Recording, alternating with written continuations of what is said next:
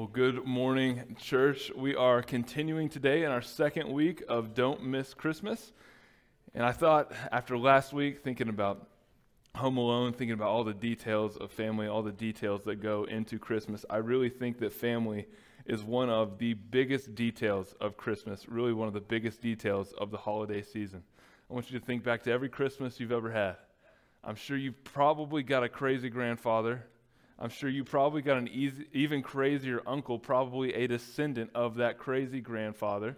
I'm sure you've got an aunt that you have to worry about getting around the eggnog a little too much. I'm sure that you probably have cousins you had to watch out for growing up because they might take you out around the holidays. I know I certainly had three. It was just me and my little brother, all right? My little brother was a little pipsqueak, and it was basically just me against these other three cousins, and I won every time. But I knew Thanksgiving, Christmas, Easter, they were coming for me. Now they could probably take me. I think we have family that stirs up trouble. I think we have family that just avoids trouble. And I think you know what I'm talking about. Anytime the football game's on and it's going a little south, not the way that one uncle wanted it to, and he starts raising his voice, then maybe your parents or maybe another aunt or uncle gets a little uncomfortable with the conflict, and they just go to another room completely until the game is completely over. And if you're lucky, that's all the conflict you have around the holidays. It's just based around a football game, but chances are pretty highly likely that that is not all of the conflict that we have around this time of year. We have family that gives great gifts, and then we have family that just forgets it's Christmas altogether. Oh, did you need something? And they run to Dollar General and buy you a pair of socks. I think family is such a big part of the details of the holidays because family doesn't just dictate how Christmas goes. See, for us, family dictates who we are genetically, if we're tall, if we're short, the color of our skin, how fast we are, how slow we are, how thin we are, how wide we are. Family dictates everything. They also dictate the environment that we grow up in, whether that was good or whether that was bad. And the family that they had before them dictated the environment that they grew up in, all based around these details of who your family is made up of. And so you get all of these parts working together and coming together, and there's going to be some craziness taking place. There's going to be some madness in the details. The family also dictates the kind of people that we associate ourselves with. See, I'm more likely to associate myself with people like my family because that's who I'm used to being around, and it's the same for you. I think culturally, we've become absolutely obsessed with our families. If you've heard of things like 23andMe, you've heard of Ancestry.com. How many of you guys have taken part in those things to find out who your ancient ancestors are? Okay, that's not near as many as I thought. But basically what I hear you have to do to find out who your family and your relatives and your ancestors are, and to find out how much of you is from Scandinavia and how much of you is from Germany or Ireland or Scotland, is you basically get a tube and you have to spit into it until this thing is absolutely full, which I've also heard is quite a challenge. And then you send it off and it gets tested. So if you've taken part in that, and 20 years from now you see somebody that looks exactly like you but 20 years younger, I just want you to know you've been cloned, okay? Nothing to do with Christmas, nothing to do with the message today. I just want you to know you fell for that one, okay? That's on you. I haven't done it. I have a family tree. We have a genealogy. I know where I'm from. It's going to be okay. It's probably all lies anyway. So, family is an obsession to us. It's actually such an obsession that right now, globally, every single year, we spend $8.5 billion, not million, $1 billion trying to figure out where we came from, trying to figure out whose we are, trying to figure out where our ancestors used to live. We are absolutely obsessed, not just with who we are, but who we came from, because all of that determines and dictates who we are, how we act, how we interact. But we aren't the only ones. Today, if you have your Bibles with you, go ahead, turn to the first page of the New Testament. We're going to be in Matthew chapter 1, verses 1 through 17. We see that genealogies, that lineages, that family lines, family trees were insanely important to the Jewish people as well. Now, they didn't have 23andMe, They didn't have Ancestry.com. They didn't have ways to tie it digitally, but they kept such a good account of their family trees because they chronicled a person's heritage. And if you could chronicle a person's heritage, then you could chronicle their inheritance. And if you could chronicle their inheritance, then you could chronicle their rights. And this is how they tracked who was in the bloodline of God's chosen people, who was a true Jewish person. And why was that important to them? Because if you could tell who a true Jewish person was and who you could track them back to, then you could see what covenant God had made with his people that he would be fulfilling unto them. So when we start off in the Gospel of Matthew, we have to take a couple of things into account. The first thing is that Matthew is not writing necessarily to convince us of who Jesus is, although that also is part of the case, knowing that one day this will be biblical canon. But what Matthew is doing is Matthew is writing at the end of Jesus' life, knowing that Jesus came, that he lived a perfect life, that he got to spend 3 years of his life in ministry with Jesus. He saw him die on a cross. He saw him rise from the dead. He saw him for the 40 days after he ascended from the dead, and then he ascended into heaven. Matthew has seen all of that. Matthew has seen the people that Jesus came from. Matthew saw the people that Jesus hung out with. And so what Matthew is trying to do is relate to this Jewish audience that Jesus traces back to the bloodline of King David, and not just King David, but Abraham. And Matthew, in doing this and trying to convince this Jewish audience that Jesus is the Messiah, is doing just that. He is trying to legitimize who Jesus was, trying to say, this is the guy that you put on the cross, yes, but this is also the guy whom we have been waiting for. But Matthew does it in such a peculiar way. Now, if you think of Knights, one of my favorite movies ever, A Knight's Tale. If you needed a good date night this holiday season, that's the hitter for you, okay? That is it right there. A Knight's Tale, he has to fake that he is a knight, and so they go and they make patents of nobility so that he can joust, and it's all made up. And so when you're thinking about what Matthew should be doing to convince these Jewish people that Jesus is the Messiah, you would think that he would throw the most kingly, the most perfect, the most I have it all together kinds of people into this genealogy, but Matthew does not do that at all.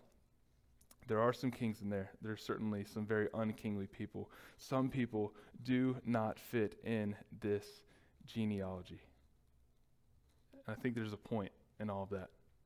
See, because Matthew is writing at the end of Jesus' life, and he is writing, seeing the people that he associated himself with. And so I think he's tying back, when we read this genealogy, to the kinds of people that Jesus came from and the kinds of people that Jesus came for. So, we are going to read the first part, verses 1 through 17, of the book of Matthew together. Now, if you've ever done a read through the Bible plan, this is probably another one of those that you just skimmed through. There are so many names in here, and I have practiced this over and over and over this week so that I can I can't even say words right now. I'm a little nervous about this, but we're going to get through it. I don't know if it's enunciate or pronunciate, but we're getting through it, all right? So, Matthew chapter 1, verses 1 through 17. Let's take a deep breath. Here we go. All right. The book of the genealogy of Jesus Christ, the son of David, the son of Abraham. Starting off strong. Here we go. Abraham was the father of Isaac, and Isaac the father of Jacob, and Jacob the father of Judah and his brothers, and Judah the father of Perez and Zerah by Tamar, and Perez the father of Hezron, and Hezron the father of Ram, and Ram the father of Aminadab, all right, and Aminadab the father of Nahshon, and Nahshon the father of Salmon, clearly a pescatarian, and Salmon the father of Boaz by Rahab, and Boaz the father of Obed by Ruth, and Obed the father of Jesse, finally a normal name, and Jesse the father of David, another one, the king. All right, we're a third of the way there. We've gone from Abraham to David. He's starting to make the connections, putting the dots together. And David was the father of Solomon by the wife of Uriah, not even his wife, a friend's wife, and Solomon the father of Rehoboam. and Rehoboam the father of Abijah, and Abijah the father of Asaph, and Asaph the father of Jehoshaphat, jumping Jehoshaphat, and Jehoshaphat the father of Joram, and Joram the father of Uzziah, the very king that we talked about that was Isaiah was under 2 weeks ago, and Uzziah the father of Jotham, and Jotham the father of Ahaz, and Ahaz the father of Hezekiah, and Hezekiah the father of Manasseh, and Manasseh the father of Amos, who was famous and made cookies, and Amos the father of Josiah, and Josiah the father of Jeconiah and his brothers, at the time of the deportation to Babylon. There we go, 2/3 of the way.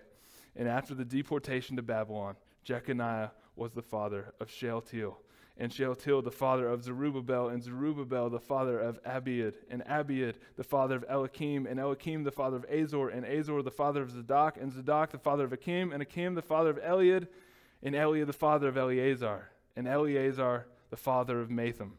I think that's just Matthew and Nathan. I don't think his parents could agree on the name there. And Mathan, the father of Jacob, and Jacob, the father of Amelia. I'm just kidding. This has all been so serious. And Jacob, the father of Joseph, the husband of Mary, of whom Jesus was born, who is called Christ. So, all the generations from Abraham to David were 14 generations, and from David to the deportation to Babylon, 14 generations, and from the deportation to Babylon to the Christ, 14 generations. Man, we did it, guys. Take a big old swig of water. All right. Hopefully that'll get me through. That is water, whoever just said that. You can try it later, unless Jesus turns it into something else. Okay. What we see here is that Matthew is proving that Jesus is a direct recipient of all the promises and all the covenants that were made by God to Abraham and to David. But what we see here is that this is an unusual genealogy, as we just touched on. This is something that we skim over, we skip completely over and over and over. But if we actually stop, if we actually pause and we look up some of these names, there's some incredible stories that take place here. Now we read this and we're like, okay, that's a bunch of really hard to say names. But the Jewish people would have read this and they would have said, I know Abraham, and I know I come from him.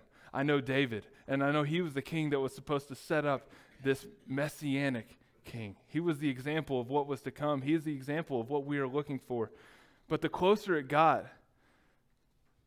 to Mary, the closer it got to Joseph, it goes from far off legendary men in Jesus' bloodline to some people that they would have said, you know what, I know that person. That was my next door neighbor. Oh, they lived across town from us.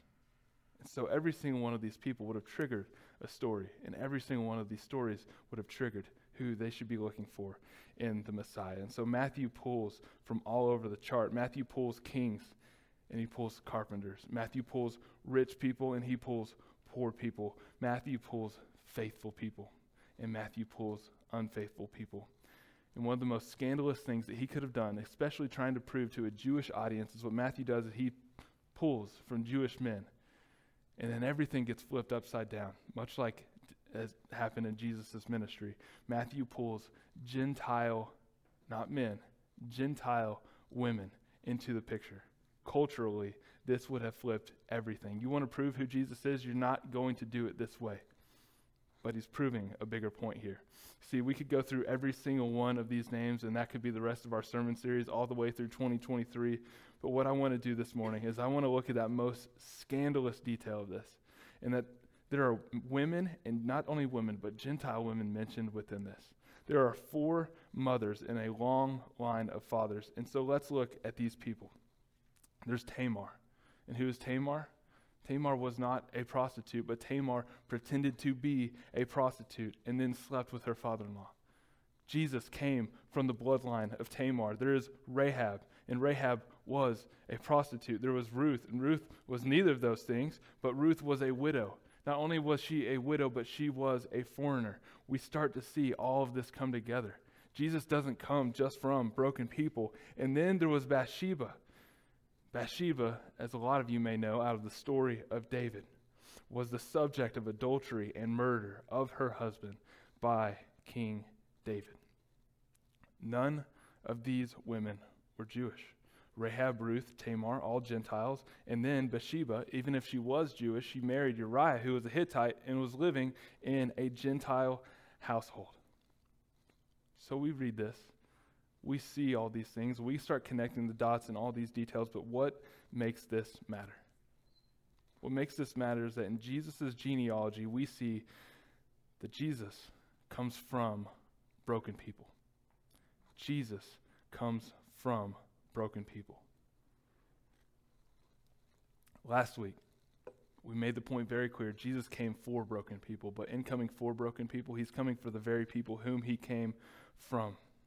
This morning, maybe you realize that there is brokenness in your life.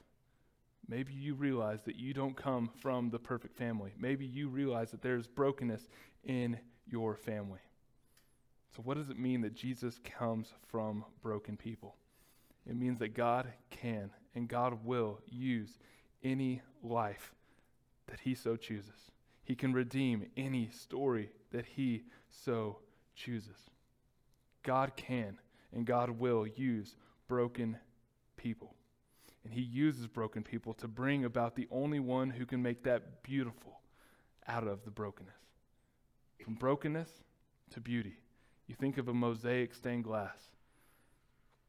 Without being all put together, it's a bunch of shards of glass on the floor that are different colors.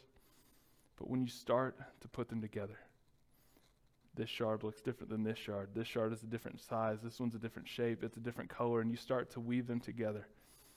You start to solder them. It goes from trash for the trash can to something that is beautiful.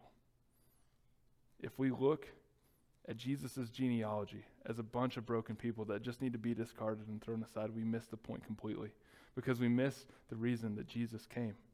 And that was for broken people and from broken people, to take the brokenness and make it beautiful. And we see the people Jesus came from sets him up for his ministry and the role of head of him. In his ministry, who does Jesus call? Jesus calls broken, messy people. People that probably stunk quite a bit. People that probably didn't have the best hygiene. People that probably didn't have the best lives or make the best decisions. He called tax collectors. He called fishermen. He called zealots. He called prostitutes. And he is still calling broken people today. I want you to know that you don't have to have it all together. Jesus calls you into relationship with him, and he takes broken things and he makes them whole and he makes them beautiful. So if you came in here this morning, maybe just because it's the holiday season, and you feel like you are not good enough for God, I want you to know that none of us in this building are good enough for God. But I want you to know it is only through Jesus and us inheriting his righteousness that we could ever be in right relationship with God. It is all by Jesus, all through Jesus, and our lives are all for Jesus. So you do not have to have it all together. Gather your broken pieces and put them before Jesus and say, take this, make something useful, make something beautiful out of it.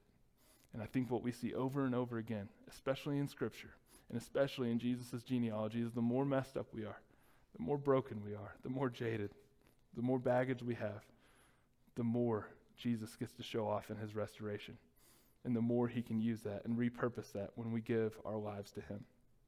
So now we hone in on what Matthew was trying to prove, and that is Jesus' role.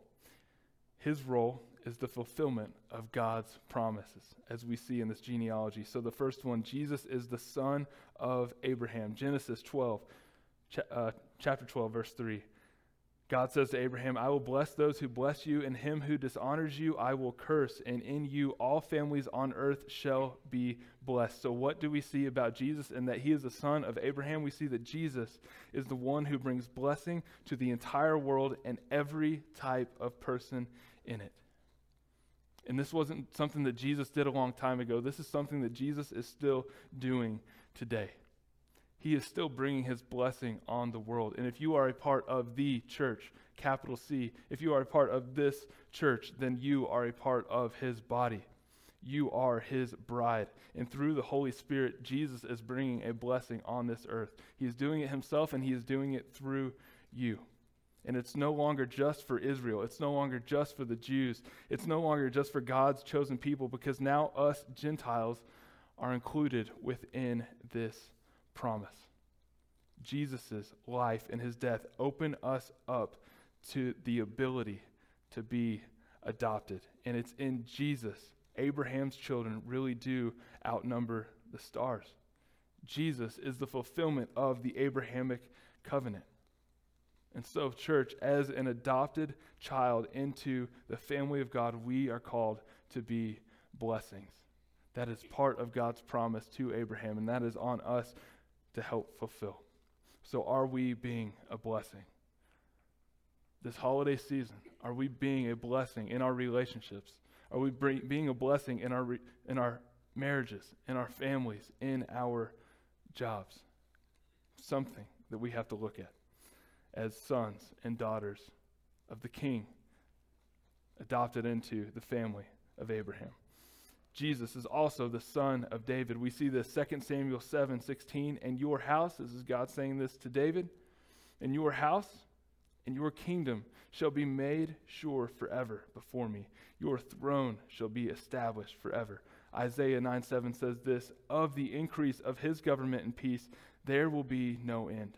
On the throne of David and over his kingdom, to establish it and uphold it with justice and with righteousness. From this time forth and forevermore, the zeal of the Lord of hosts will do this. So what do we see in that Jesus is the son of David? We see that Jesus is the promised ruler who has come. And he is coming back to rule with peace and with justice. And through Jesus, peace and justice are offered not just to us, but to the entire world. So how do we apply this? Church family, have we allowed Jesus to bring us justice? Have we allowed Jesus to bring justice to our lives for our sins? Have we allowed Jesus to bring justice into the lives of others who have sinned against us? Have we allowed Jesus to bring justice into the sin of that which we experience around us? Or are we trying to take justice into our own hands and take care of it ourselves? Peace and justice go hand in hand, and without justice, there will not be peace.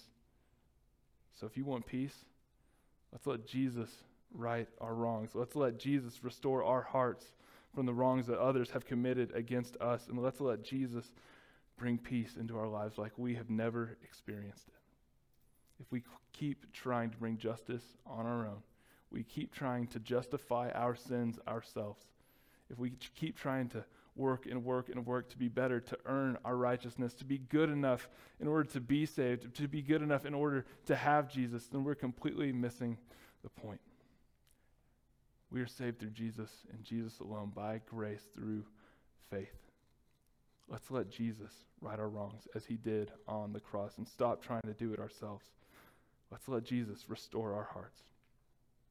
Let's let Jesus take care of justice in our lives so that we can experience peace. And then finally, Jesus is the Messiah. The Messiah was supposed to be the great liberator of Jews. That's at least what they thought he was going to be. So when they're reading through this genealogy, they're seeing, okay, there's Abraham. Okay, there's King David. And now we're looking for Jesus, and this Messiah who we are hoping will come, that they did not believe who he was supposed to relieve them, to liberate them, to free them from the oppression of Rome. They were looking for a Sir William Wallace character as he freed Scotland from England. But what they got instead was a humble, lowly carpenter who loved, who served, and who did not liberate them from Roman oppression, but instead liberated them from the oppression of sin. And so what do we see in that Jesus is the Messiah? Jesus Christ is the anointed leader who liberates the world from sin. So if in Jesus there's liberation from sin, have we asked Jesus to set us free of our sin? Have we asked Jesus to set us free from the consequences of our sin, completely liberated, the chains undone, the handcuffs off? We are no longer slaves, but we are free in Jesus. So when we put all of this together, we have our final point this morning, and that is that Jesus, in Christmas, Jesus, the anointed King who will bless all nations, is born. And it took person after person after person. Some good, some bad. Some kings, some carpenters. Some lowly, some high. Some rich, some poor. And God taking all of those pieces and putting them together that brought Jesus into the world. So, it's not just a long list of names. It's a fulfillment of promises that God makes. Not just to his people, the Jewish people, but now opened up to us as Gentiles, adopted into God's family. So Jesus in Christmas is King. Jesus in Christmas is the blessing. Jesus in Christmas is the Messiah. So the question we have to ask is, he our King? Have I made Jesus my King? Have I made Jesus my blessing? Or am I still trying to make my own blessings pop up? If Jesus is my King, if Jesus is my blessing, am I being a blessing to others? And being a fulfillment of that Abrahamic covenant? And is Jesus my Messiah? Has Jesus liberated me from my sin? I want you to know it doesn't matter how broken, how sinful you may feel, how dirty, messed up your past may be. There is freedom. There is restoration. There's forgiveness. And there is a slate wiped clean in Jesus. But it is only in Jesus. Let's pray. Jesus, this morning I realize that we're coming from all over the place in our walks with you. And so, Father, this morning, I pray that if there is someone in here that has not accepted you as their Messiah, to be liberated from their sin, Jesus, that we would just take this time right now for them to do that. Church, if that is you, heads bowed, eyes closed, if that is you, and you would like to ask Jesus to set you free from sin, you would ask him for forgiveness of sin, to put you in right relationship with God through his perfect life, through his death on a cross. What we would ask you to do is just fill out that bottom part on the back side of your Connect card, saying, I want to take a next step in a relationship with Jesus. We want to connect with you on that. We want to walk you through that. But we want you to experience for the first time that Jesus is King. He is the biggest blessing, and he is the Messiah. Not only the Messiah, but he wants to be your Messiah. Jesus, I pray for us that are in relationship with you that we would take this so seriously, that it wouldn't just be something that we walk into once a year as we focus on you in the manger. But Father, we would see your Son, Jesus, as King every single day, that we would see him as the biggest blessing of our lives, the blessing that gave us life, and that we would see him as Messiah. And through being our Messiah and liberating us from sin, that we are no longer slaves to sin, but that we can move past that, and we can move into life with you, being filled with the Spirit, and we can walk in step with you. Jesus, help us to realize that you were born into a manger, but you did not stay a baby in that manger. You grew up to be so much more, and then to give your life for us. Help us to realize that. Help us to walk in that. Help us to live in that as we go about our holiday season. You are King. You are the blessing. You are the Messiah, and we thank you for that, Jesus. It is in your precious name we pray. Amen.